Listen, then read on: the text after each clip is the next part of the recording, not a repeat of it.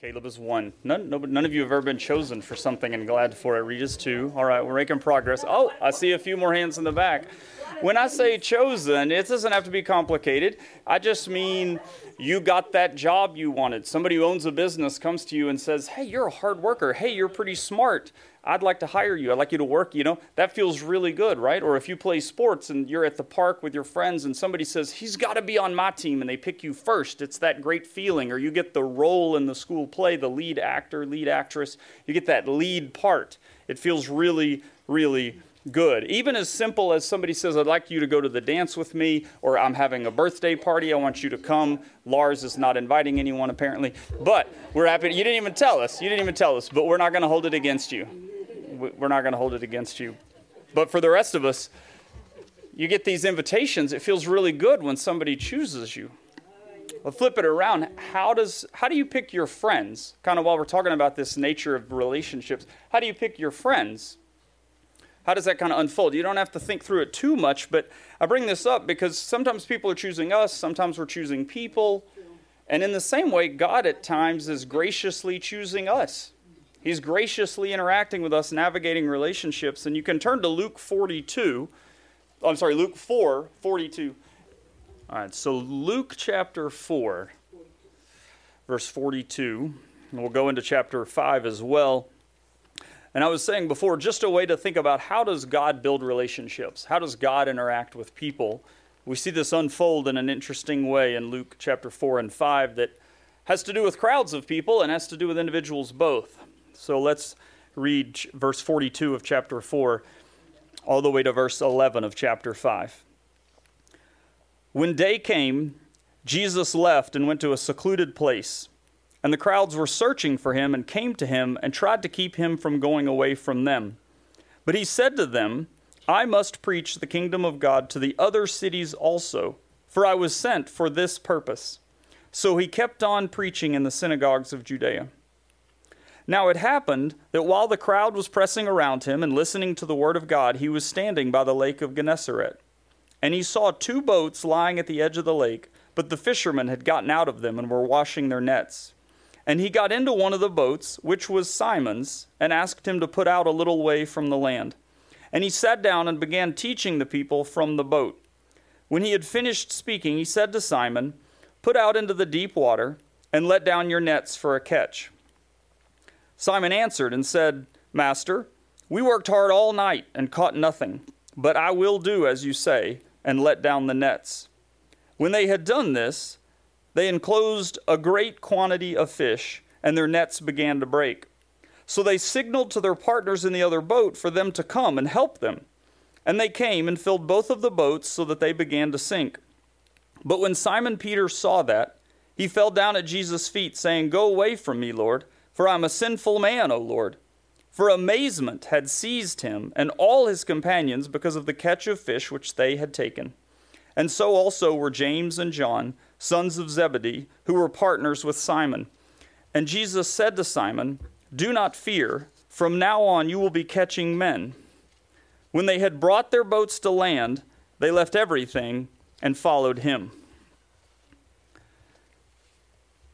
What Luke's done in this chapter is, just to begin helping us get our head around it, is a little bit like a camera with a zoom lens. He starts out pretty far back from the group of people and the whole scene. There's no zoom in a sense. He's just looking at the whole scene with this crowd of people who are listening to the word of God. That's verses 42 to 44. But steadily he starts to zoom in. But in these first verses, we just read of Christ and crowds. We read of Christ at a distance. It's a new day, and crowds are searching for him. And when they find him, he reveals his purpose, and he keeps moving forward. It's not very specific or very detailed, but we get the purpose. We get the picture. Take note, we see people listening to the word of God. I brought this up last week. Just like last week, Jesus is upholding this practice of listening to God. Last week in Matthew 23, he said, hey, they're seated in the seat of Moses. That was the technical term in Matthew, which is mainly written for a Jewish audience, so they'd understand, like, this is the seat of Moses in a synagogue. These people are meant to be listened to. So Jesus is upholding that again, and Luke says they are pressing around Jesus and listening to the word of God. This is an ancient and a necessary practice in the spiritual life. You might remember Eric doing sermons earlier this year. He used a phrase, the ancient way. He was leading us through sermons talking about the ancient way, the ancient way, the ancient way. And each week he talked about a different aspect of the Christian life that he connected to the ancient way. And what it is that people who know God, or people who are seeking God on some level, best they can, they listen to a God who speaks. It's not always easy.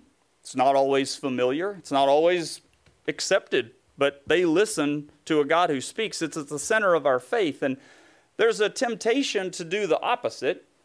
Satan is in the garden, and you know the story. He presents an alternative voice. He understands the basic reality of life. God speaks, and we listen, and we speak, and he listens. And Satan tries to sneak into that and offer an alternative form of knowledge, another way of seeing life.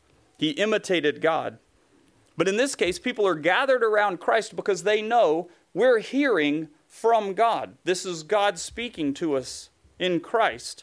And that's vital. These people are saying we need that. We need to listen. We need to hear. We need to talk. We need him to listen. You'll see this connection again and again. But even so, a strange thing is going on. And to see it, Luke does another zoom with our focus. He zooms in closer in verses 1 to 3. The crowd's pressing around, but Jesus says, I got to preach to other people, and he turns away from the crowd and starts to focus, and the zoom goes in a little bit on these fishermen. Before they didn't even tell us like city or where or place or anything. Now it says the Lake of Gennesaret. He's on the shore, there's certain fishermen, there's boats. He's connected into this specific place. Christ is getting particular. And at first, honestly, it was hard for me to see, how does all of this connect? How does Christ and fishermen and crowds connect? Like Luke, even though I'm kind of getting it out there as like a zoom idea, zooming in and out. At first I was just like, how does all this connect? And I kept reading and reading and reading, and then I saw it. The crowds are trying to keep Jesus. They're trying to say, Jesus, we need you to stay in a certain place. Jesus, we need you to just keep being with us. Just keep doing what you're doing, but stay. We want to keep you here. We don't want you to leave. And he says, I must go. I'm here to preach to other places. I must go. They're trying to keep Jesus, but he slips away. And in verses 1 to 3, they're trying to seize him. They're pressing him. They're surrounding him. They're just saying, stay here. And they've almost got him surrounded. But several verses later, Luke finishes the other end of this and paints a brilliant picture for us. This amazing, helpful image that I finally got my head around. Christ leaves behind the synagogues and he goes to a lake shore. And it's there that he finds these fishermen. They have empty nets. They have empty boats. And I think they probably feel like failures. I mean, if you're a fisherman who knows what you're doing, which they were, then you'd catch fish. You'd have something to show for your labor.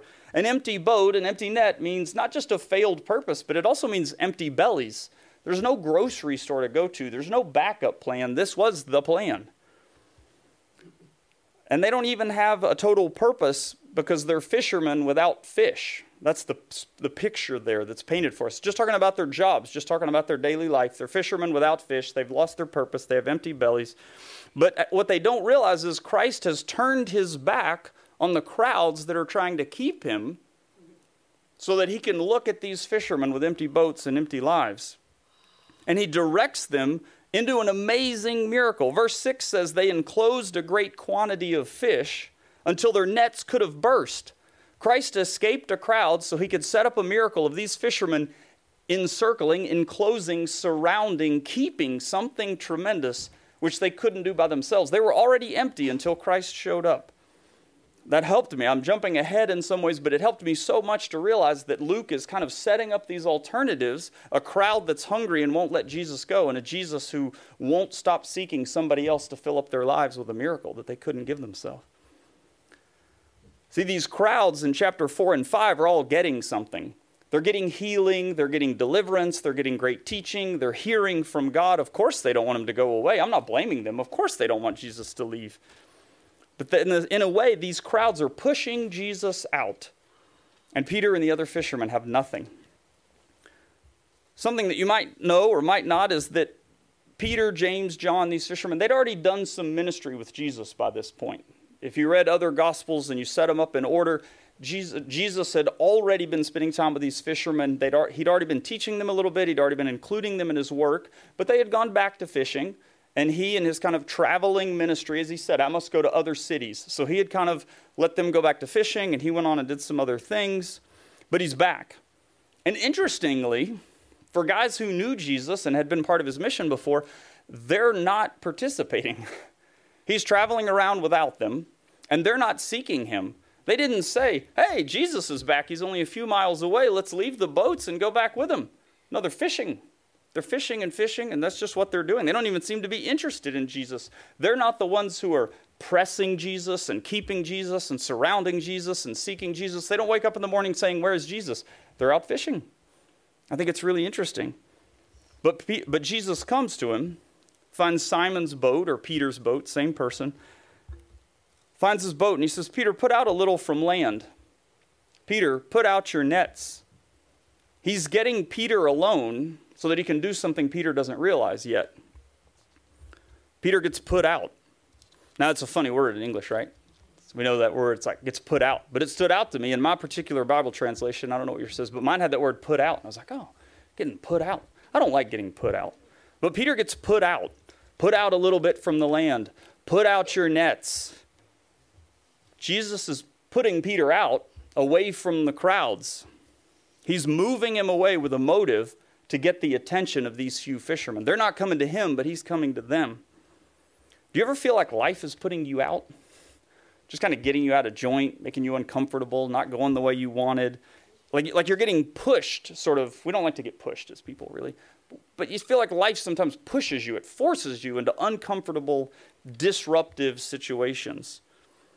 There's opportunity in that discomfort for Peter because Jesus is going to speak to him. Luke, as a whole, in his whole book, he's trying to reveal Christ as the Savior. Christ as someone who put on flesh and came to live among these people, to make a difference, to be the Son of Man who came to seek and save those who were lost. We see that impulse in Christ. The crowds are trying to keep him from going away, but Jesus says, I must preach. The crowds try to press around Jesus and restrict his freedom to walk and travel, but he says, I was sent for a purpose.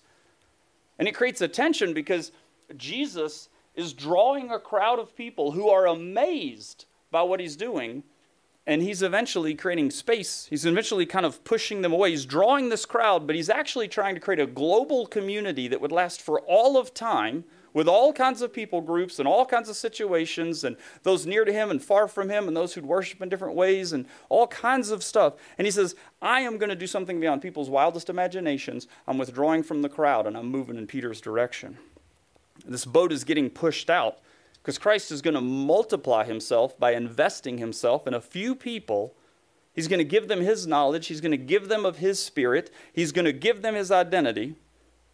And he loves the crowds. He loves them. He's been preaching to them. He's been serving to them. But it's to Peter, it's to these fishermen, these few people that Jesus says, I want to be your friend. Let down your nets. And we don't know why Peter responded as he did, saying, go away from me. We're going to come back to that. But something challenged him. Something made him say, I feel like I kind of get the sense that Jesus is about to raise the stakes on me. Jesus is about to make me really uncomfortable. And something about Peter resisted that. Notice this, that even though Christ relaxed his connection to the crowds, he didn't abandon his connection.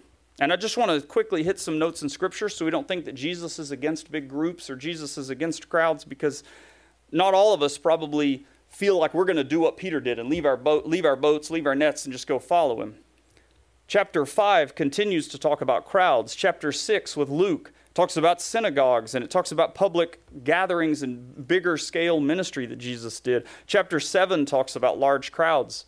Jesus didn't just move into a monastery and say, I've got this really small little niche type group of people and we're comfortable and we're in the monastery, the walls are up, the doors are closed, we're done with the crowds. But he is forming a group of friends, a core team of people. He says, there are crowds, there are Pharisees, there are scribes, they're healthy, they're sick, there's all these villages that I've gone around and spent time with. But by chapter 8, Christ has 12 disciples along with a core group of women, and they are all on mission with Jesus, following him around, going where he goes, part of what he's doing. Christ still stays somewhat connected to the crowd, but he's also created a difference between the group that's following him and the crowd. His priority is people, and he ultimately prioritizes what he calls fishers of men. He's deeply engaging this smaller number of people to form a friendship with them for the right reason. And what is the right reason? Well, it's to surrender to his disruptive leadership and have a hand in his mission. Look at verse 5. Simon Peter, he knows a thing or two about fishing. And in verse 5, he says, Master, we worked hard all night, and we caught nothing. But I will do as you say and let down the nets. Of course, I don't know how Peter sounded when he said that, and I haven't worked through the night in a while. Maybe some of you have recently, or been up all night or whatever. But being up all night at the end of, even if you work days for the record, just imagine yourself at the end of the shift. Or for those of you who go to bed early, but you have people in your life who are night owls. Imagine that moment when the night owl is getting more energy and you're getting less. Or those morning people, who are boing, it's great to see you, and some of you are it's not great to see you. It's that intersection right there. I think that's where Peter was when he says, Master, we worked hard all night. Worked hard all night. Wind, waves. It's not like air conditioning, worked hard all night. No 5G service. We caught nothing, but I'll do as you say and let down the nets. Peter says, I'll surrender to your disruptive leadership. I'll have a hand in your mission. We've got some books upstairs by an author named Warren Wiersbe. Warren Wiersbe is a Bible teacher. You might have heard his name. He asked a good question at this moment. Why would a carpenter listen to fishermen and have this conversation? And more than that, why would a fisherman listen to a carpenter who kind of started being a part-time carpenter or something and became a traveling rabbi? If we just think vocationally for a second, it doesn't make a lot of sense to be saying, hey, put out the boat into deep water. We've been fishing all night. Who is the carpenter turned traveling rabbi that's, what is he doing here? It'd be like if I came to your job and said, hi, I used to be a writer and then I became a pastor and I'm here to give advice on plumbing. I'd like to have a conversation about your irrigation system. Your irrigation system's not working as well as it could be. Could I tell you a thing? No. You're don't touch my lawnmower, don't touch my car, don't come in my house, leave the irrigation. No, we don't do this. We don't do this. So why would Peter listen to Christ? I think part of the reason Wiersbe goes on to say it's because Peter was sitting in the boat. He might not have come to Jesus, but Jesus came to him, got in his boat, said, put out. Now Peter's a captive audience. He's hearing Jesus. He's in the boat. His faith is growing. He's saying, I have to listen. He already had faith in Christ. He called him master. He knew that his word was truth. And his faith came with action. So he said, I'm going to put the boat out into deep water. I'm going to let down the nets. Wiersbe said something that's true about fishermen like this. It's not a recreational hobby for these guys. Fishing takes daring and courage and determination, like guys who work hard all night. Guys who work hard all night. It takes a great deal of faith. It's probably the third time that this group has gone out on mission with Jesus, and now he's back again. And it seems like it's getting more intense for them at this point. Something's coming up. Because Peter, again, in verse 8, he gets to the point where he says, go away from me, Lord. Again, he's calling him Lord, but he's saying, go away from me. They've faced the reality of their sin. They get to verse 11. They say, we'll leave our nets. We'll leave our boats. We're going to follow you. They recognize he's God and he's worthy of following because the crowds get something, but this Jesus came to us and we're going to get somewhere. Jesus' actions in Luke focus our attention away from the crowds and focus him on this catch of fish that he orchestrates. The crowds are trying to enclose Jesus, but Jesus says, let me enclose something for these fishermen who are empty and have nothing. Let me do something for them. I'm going to disrupt their lives, but they're going to have a hand in my mission. I mention this for two encouragements to you. None of us are going to end up in a boat, put out deep water, have Jesus show up like that. Probably not going to replay Luke 4 and 5. But I want to give you two encouragements. One, recognize that God will lead you gradually. He may suddenly, and sometimes does suddenly sort of show up. And this passage can be preached as if this all or nothing sudden breaking in. But it really encouraged me that God leads us gradually. It's not Peter's first time with Christ. He calls you into service, but it seems like he opens up deeper and wider and more significant opportunities over time. Peter's often remembered as this really courageous guy who throws off his clothes and jumps in the water when he realizes it's Jesus, or opens his mouth and is like, "You are the Lord." He's famous in Scripture kind of for these bold, faithful, sort of outspoken comments. But even the most courageous of us will find some limits to the ministry that we do. Even the most courageous of us will say, there's a kind of a limit. I don't think I can do much more than that. And Jesus understands that. He leads gradually. Number 2, no ministry that you do will be permanent. These disciples had already followed Christ quite a bit. They'd done things with him before, and that had come to an end, and they'd gone back to fishing. Here Jesus is again. Time for another chapter of ministry with Jesus, it seems. And this time they would follow him longer and farther and more intensely. But even after his crucifixion, if you start with Luke 5 and imagine them serving and following and learning and growing and doing miracles and all these other things that happen in the rest of Luke, Christ gets crucified. What do the disciples do? They go back to fishing. That's right. They go back to fishing. There's cycles, there's chapters, there's things they do for the Lord, and then they go back to fishing. There's chapters, there's seasons. And that's the observation, but it's an opportunity, because don't say no to a ministry because you can't commit for a lifetime. Don't say no to something because, well, I don't know if I can do it forever. I don't know if it's going to last. I don't know if I should do it. Maybe, we can hear something, and I did in my life at least, hear something like verse 11, they left their nets and they followed him. And it makes every Sunday morning feel like a cliffhanger. Am I going to leave my nets and follow him? Well, maybe. But maybe I could also lower the pressure on myself and say, it's not quite as dramatic as it seems. They certainly followed him, but I think their obedience and faith had seasons. At this church, in your neighborhood, you can help out in a variety of ways, and you can do it for a season. You can work with children. You can host a Bible study. You can share the gospel with your neighbors. You can do family altar on Monday nights. You can pray with a few people. You can teach English to people who don't know it if you want to. There's all these things you can do. Don't say no to things because you think it has to be a lifetime commitment. Jesus finds these people in their ordinary lives, and he engages them right there. He encounters them in ordinary ways. At some point, we have to shift from the sort of theological, biblical world that we think about 2,000 years ago. We sort of have to shift away because Monday's coming. And what does this mean for us on Mondays? The good news of Jesus is rooted in the fact that he comes to people in the ordinary moments of their lives. This was super ordinary for Peter and James and John. They were fishermen. This is what they did. They lived by the water. It had a name. They went fishing. They had family. They had friends. They lived their life.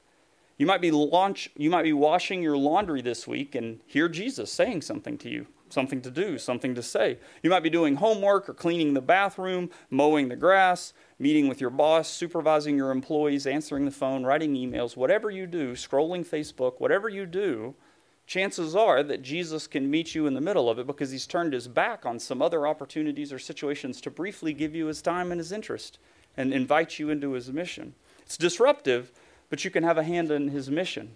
And he knows the right way to do it. He knows that you can be paying attention for him because he's looking for you at different ways and times. If he sees you at work, he's extending you a hand, saying, have a hand in my mission. Yes, it's a little disruptive, but have a hand in my mission. Could be the 3rd, 4th, 5th, 21st time. It doesn't matter. We see with Peter that because he surrendered to Christ's disruptive leadership, he gets this tremendous haul of fish. Same boat, same water, same nets. Unbelievable miracle. And he falls at Jesus' feet and he proclaims his sin before Christ as the God of his fathers, the Lord God Almighty. And then Jesus says, you've received a new purpose in life. Follow me, and I'll make you fishers of men. Sometimes Christ's kingdom has been described to me as an upside-down kingdom. I don't know if you've heard that before. Upside down, things are not like the way they were. Everything seems flipped upside down. Why would Christ waste the talents of trained fishermen who already have boats, nets, and all the skills that go into it to go do something that they're terrible at and have very little experience with? Well, I mean, he is a carpenter who felt like God was calling him to be a traveling rabbi, so maybe he's just into getting outside the box and saying, let's get really creative. But I think it actually comes down to this. He's filled with the Holy Spirit, and he looks at Peter, James, and John, and these others, and he says, they're doing good things, but they're not fulfilling my ultimate will. They're doing good things, but I have better things for them. I have other things for them. I need a few years from them to spend with me to get part of something that I want to do. They're good. They're doing my will in certain regards. They're working. They're obeying the religion that they were taught. They're raising their families. They're doing all these things right. But God has something more, Christ realizes. So he becomes friends with them so they can be part of preaching about the kingdom of God, so they can be part of people coming back to God through the life and death and resurrection of Christ. In chapter 5, Jesus shifts from doing the work by himself to doing it with these people. He's making friends for the right reasons. That reason is people who surrender to his disruptive leadership and have a hand in his mission. And I want to be fair while we talk about his mission. I want to be fair to you that when we're talking about working seems to be at the core of the Christian faith. I said earlier that reading the Word of God or listening to God is at the core of the Christian faith, and that's true. But here these people are that Jesus picks out. And honestly, Christ had withdrawn from crowds who seemed to want him to just stay and just keep teaching and just keep talking and just keep informing. He seemed to withdraw from that and say, here are some humble, hard-working fishermen who will call me master. And when I say put out the boat, they'll put out the boat. And when I say put down the nets, they'll put down the nets. And they might not like it. They might say, look, master, we worked hard all night. Like there's some interaction going on there. They're not robots. But at the end of the day, he said put them out. So we'll put them out. Let's see what happens. It's not like the crowds who listen but don't live. Peter, James, John, they listen and they do the word. They let down their nets. Because they've got enough faith and enough humility to recognize God's among us. They see that God has shown up and he's done something wonderful and he's done something incredible and he's done something personal. And instead of that God going away from them, they realize he's saying, I like you. I want to spend time with you. I'm coming to you. Not I like you like in a totally modern sort of way, but this Christ who's saying, I want to spend more time with you. Not just hanging out at the movies or something, but I want to spend more time with you. I want to take you on a journey that will transform you and transform the work of your life and transform your character by redirecting you into my mission. Christ doesn't say, hey, this has been great. Wasn't that awesome? Bunch of fish, bulging nets, sinking boats. Been awesome. Keep being a fisherman. Way to go. See you later. Thanks for letting me do something.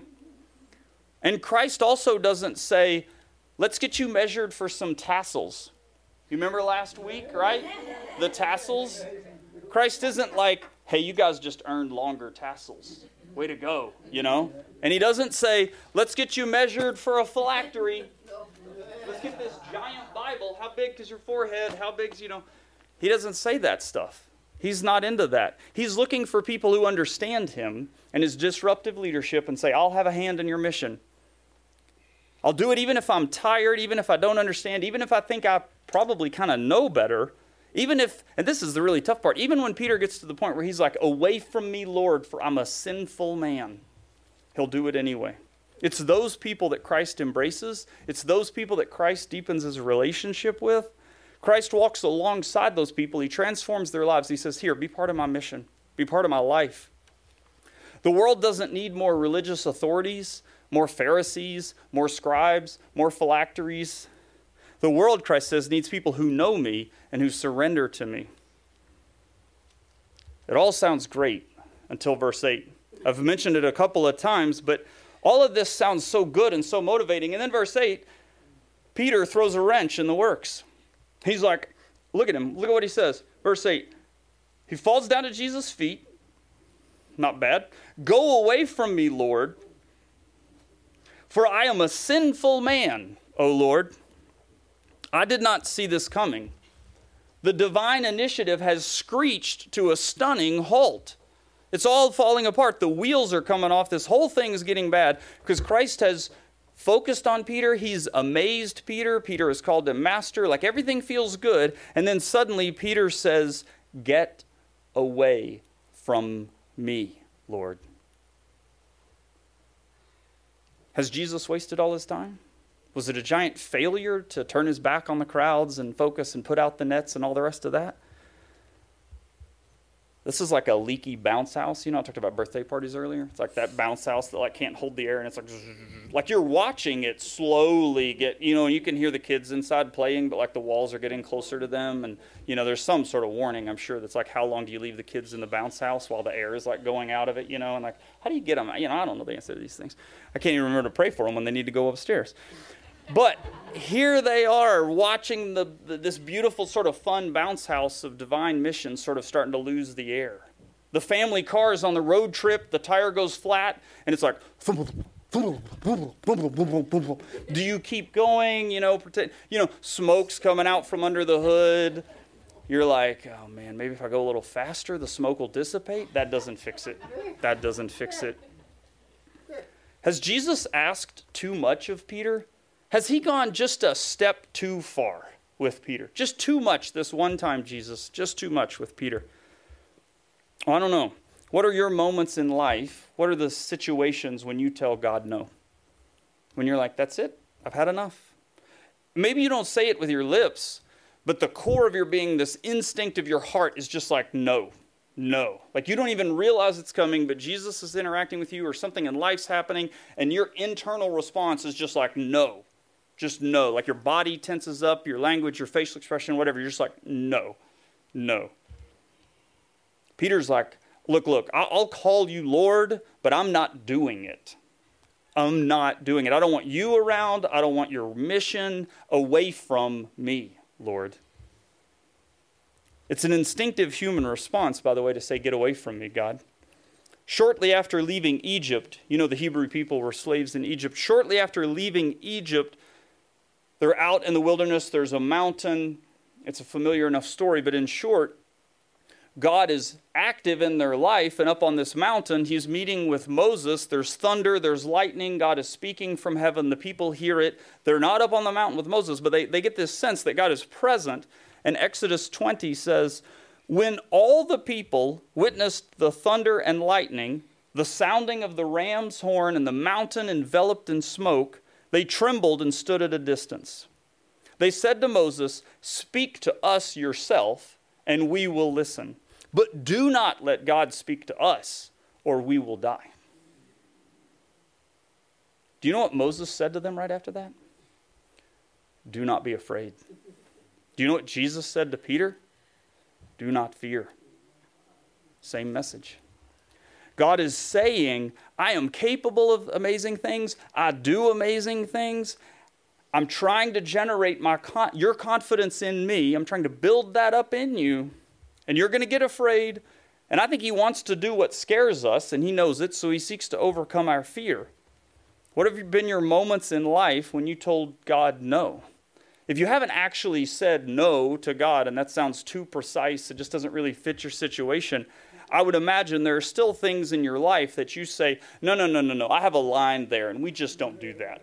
I don't do that. Whatever that is, we've all got these things that we just wouldn't do, and you might not really recognize God's active in those, but we've all got our no's. We've all got our things, and I'll be honest, one of mine is I crave security. I like stability. Just order, structure. I talked earlier about, that I can be a little rigid sometimes. I like to feel like I have all my ducks in a row. And God's working on my nose with his disruptive leadership to say, if you won't stop trying to be so structured, you're not going to have a hand in my mission all the time. You're going to miss out on something because I'm disrupting you. You want security, you want stability. I will take care of the security part, but I'm going to disrupt you as well. I don't know what yours are, but that's one of mine. What's a lesson here with Peter? Jesus turns frightened sinners into faithful servants. Last week I said, don't let other people who are hypocrites, I said last week, don't let those people keep you out of the kingdom. Well, this morning I'll go one step farther and say, don't let your sin, don't let your unbelief, don't let your no, your away from me, your no, don't let that keep you out of the kingdom either. Jesus is fighting so people can be in the kingdom now. Jesus wants people in his kingdom. He opposes whatever's against that. It's instinctive to say, stay away from me. Give me some room. we got a boundary. Like with each other, we're like, no, that's not. But with God, he's coming close, and it makes us uncomfortable. It makes us afraid. It's natural to have the reaction. But Jesus is the friend of sinners. He turns sinners into servants. Just give them time. I said a few weeks ago about a friend of mine who's a counselor, and he sees these brain scans as part of his training to be a counselor. And the part of the brain that activates when we're terrified is the same part of the brain that activates when we're amazed.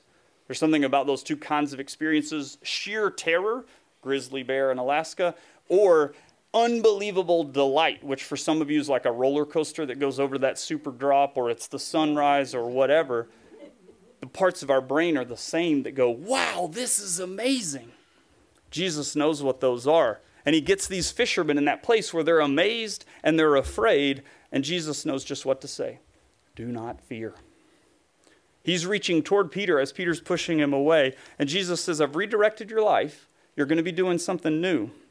You're worried about your sin, but I see your potential. One thing I offer just as a reflection, not a strategy, not a guaranteed thing, but something to reflect on is, do you think that God could amaze people into the kingdom?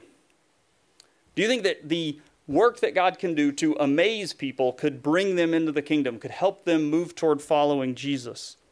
I think we have a pretty hardened society today. We talk to people who think there's no need for Jesus or no need for church. They're just kind of like, whatever, I don't really need that. Or they're just kind of apathetic. They're like, I don't care. My life's good. I don't really need anything. I talk to people, they don't want God or they don't understand God. They find something more amazing elsewhere. But I wonder, what if God started amazing people so that they could join his kingdom? What if they started sensing, wow, he can do things I had no idea. This is amazing. And I'm not talking about entertainment or Christian gimmicks. There's a book by a guy named Neil Postman. He says that we can amuse ourselves to death. I'm not talking about entertainment and just being amused, some kind of gimmick. I'm saying that Jesus created committed followers by amazing them. He saw potential in them. They were tired. They were dejected. He saw potential in them. And he said, I see that you've failed at what you do best, but I still have potential for you. I still have power for you. And he chose right then to amaze them. And maybe this relates to you, or maybe it relates to people around you, but at that moment where everything seemed so bad, Jesus didn't give them an intellectually rigorous, academically tested, board-certified schematic of apologetics to say, here's why you can trust the original authors of Scripture, or here's why you can reason your way into believing that God actually exists, or here's why Jesus must be the Messiah. Although all of those things are true, and I think apologetics is very, very useful in certain situations. But at a moment like this, Jesus knew we don't really need a highly structured intellectual argument to be sort of presented. I need to amaze you with the fact that I'm paying attention to you and I'm powerful and I care about you. I can't see a way to turn amazement into an evangelistic strategy, Like this Tuesday, when you share with people, amaze them. And then on Thursday, invite them over for dinner. And then on Saturday, if they work Saturday hours, go to their job and do something amazing. We can't manufacture amazement. But I do see a Christ who amazed people. And sometimes I think what we hope for is like, let me make you face your sin, and then later I'll amaze you. And Jesus flipped that around. He's like, let me amaze you. And then Peter, authentically on his knees, is like, I'm a sinner. He's amazed by God. Jesus didn't try to get him to talk about how bad a person he was and then say, now I've got a really good life for you. Thanks for groveling, Jesus complicated the narrative. He made life amazing now for Peter, and he said, I'll make life amazing later. And there is recognition of sin, and that's part of what seemed off with the crowds. He's doing all these great things, but they don't seem to get closer to him. He was a wonder worker for them, but they wouldn't become a faithful worker for him. I'll close here for a simple reason. It's a natural place to fix our eyes on Jesus as this comes to a close. And whatever you think about amazement and evangelism and being amazed by God's greatness and moving toward him and following him, I just want you to realize this. I just want us to end by focusing on Jesus, that we have a Jesus, that we know a God who says, I'll build a connection with Peter at the worst moment in his life. Peter's isolating himself. He's saying, away from me, Lord. Like he's literally withdrawing from relationship. He's withdrawing from the best life possible, that of obeying Jesus. He's pushing himself away from it. And Jesus says, I'm going to maintain emotional connection with you. I'm going to maintain the conversation with you. I'm going to keep talking with you. I'm going to keep knowing you. And Peter's like, this is just away. I just want space. And I think Jesus just knows how to reach out and to keep stepping toward him. Jesus wanted to radically change Peter's mindset. He wanted to correct Peter's view of himself. He wanted to correct how Peter saw his identity. Peter says, I'm a sinful man, which is not totally wrong and it's not totally right. He'd already been following Jesus, but Jesus knew the work he was going to do in Peter's life. The sinful man would become the saved man. The sinful man would become a servant man. The sinful man would become a shepherd. Peter later wrote another book in the Bible, and he says, we are under shepherds, and Christ is the chief shepherd. So look how different that is. Peter's saying, away from me, Lord, for I'm a sinful man. And all this time later, years later, he says, I'm an under shepherd, and Christ is the chief shepherd. The only thing that Peter and Jesus could agree on in verse 8 is the one word they both said, which is Lord. For all that Peter thought about himself, and for all the different views that Jesus had of Peter, the one thing they had in common was they said Lord, right in the middle of it. They disagreed about the details of Peter's life and his purpose and his identity and his future, but what they agreed about, Jesus was Lord, made all the difference. That's why Jesus says, do not fear. He keeps the connection and then he builds the conviction in Peter's heart. And his method with Peter is the same with all of us. He speaks to our heart, the core of our life. Don't fear. From now on, you will. And he leads us on into something else. He connects with us, our strongest felt need, whatever it is. And out of that, Peter can leave it all and follow Christ. Whatever's bringing out your no, whatever's bringing up your fear, let Jesus speak there. And over time, you'll become a friend who can accept his disruptive leadership. You can have a hand in his mission. You can leave your life behind and follow him. Let's pray.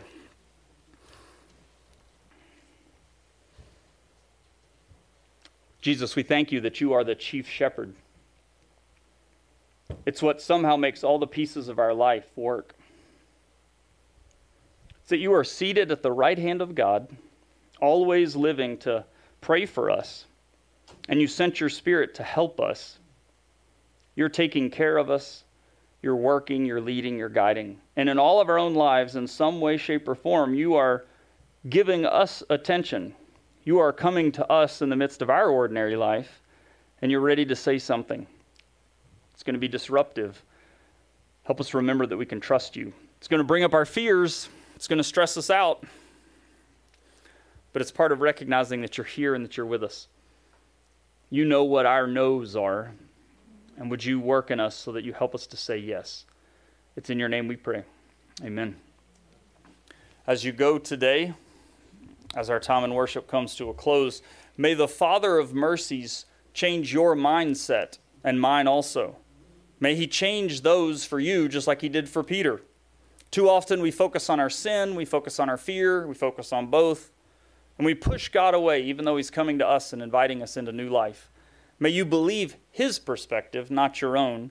May the Lord break through to your heart, securely inviting you, telling you about your future, your next role, your next steps as you obey him. Thank you for coming today to worship. Have a great Sunday.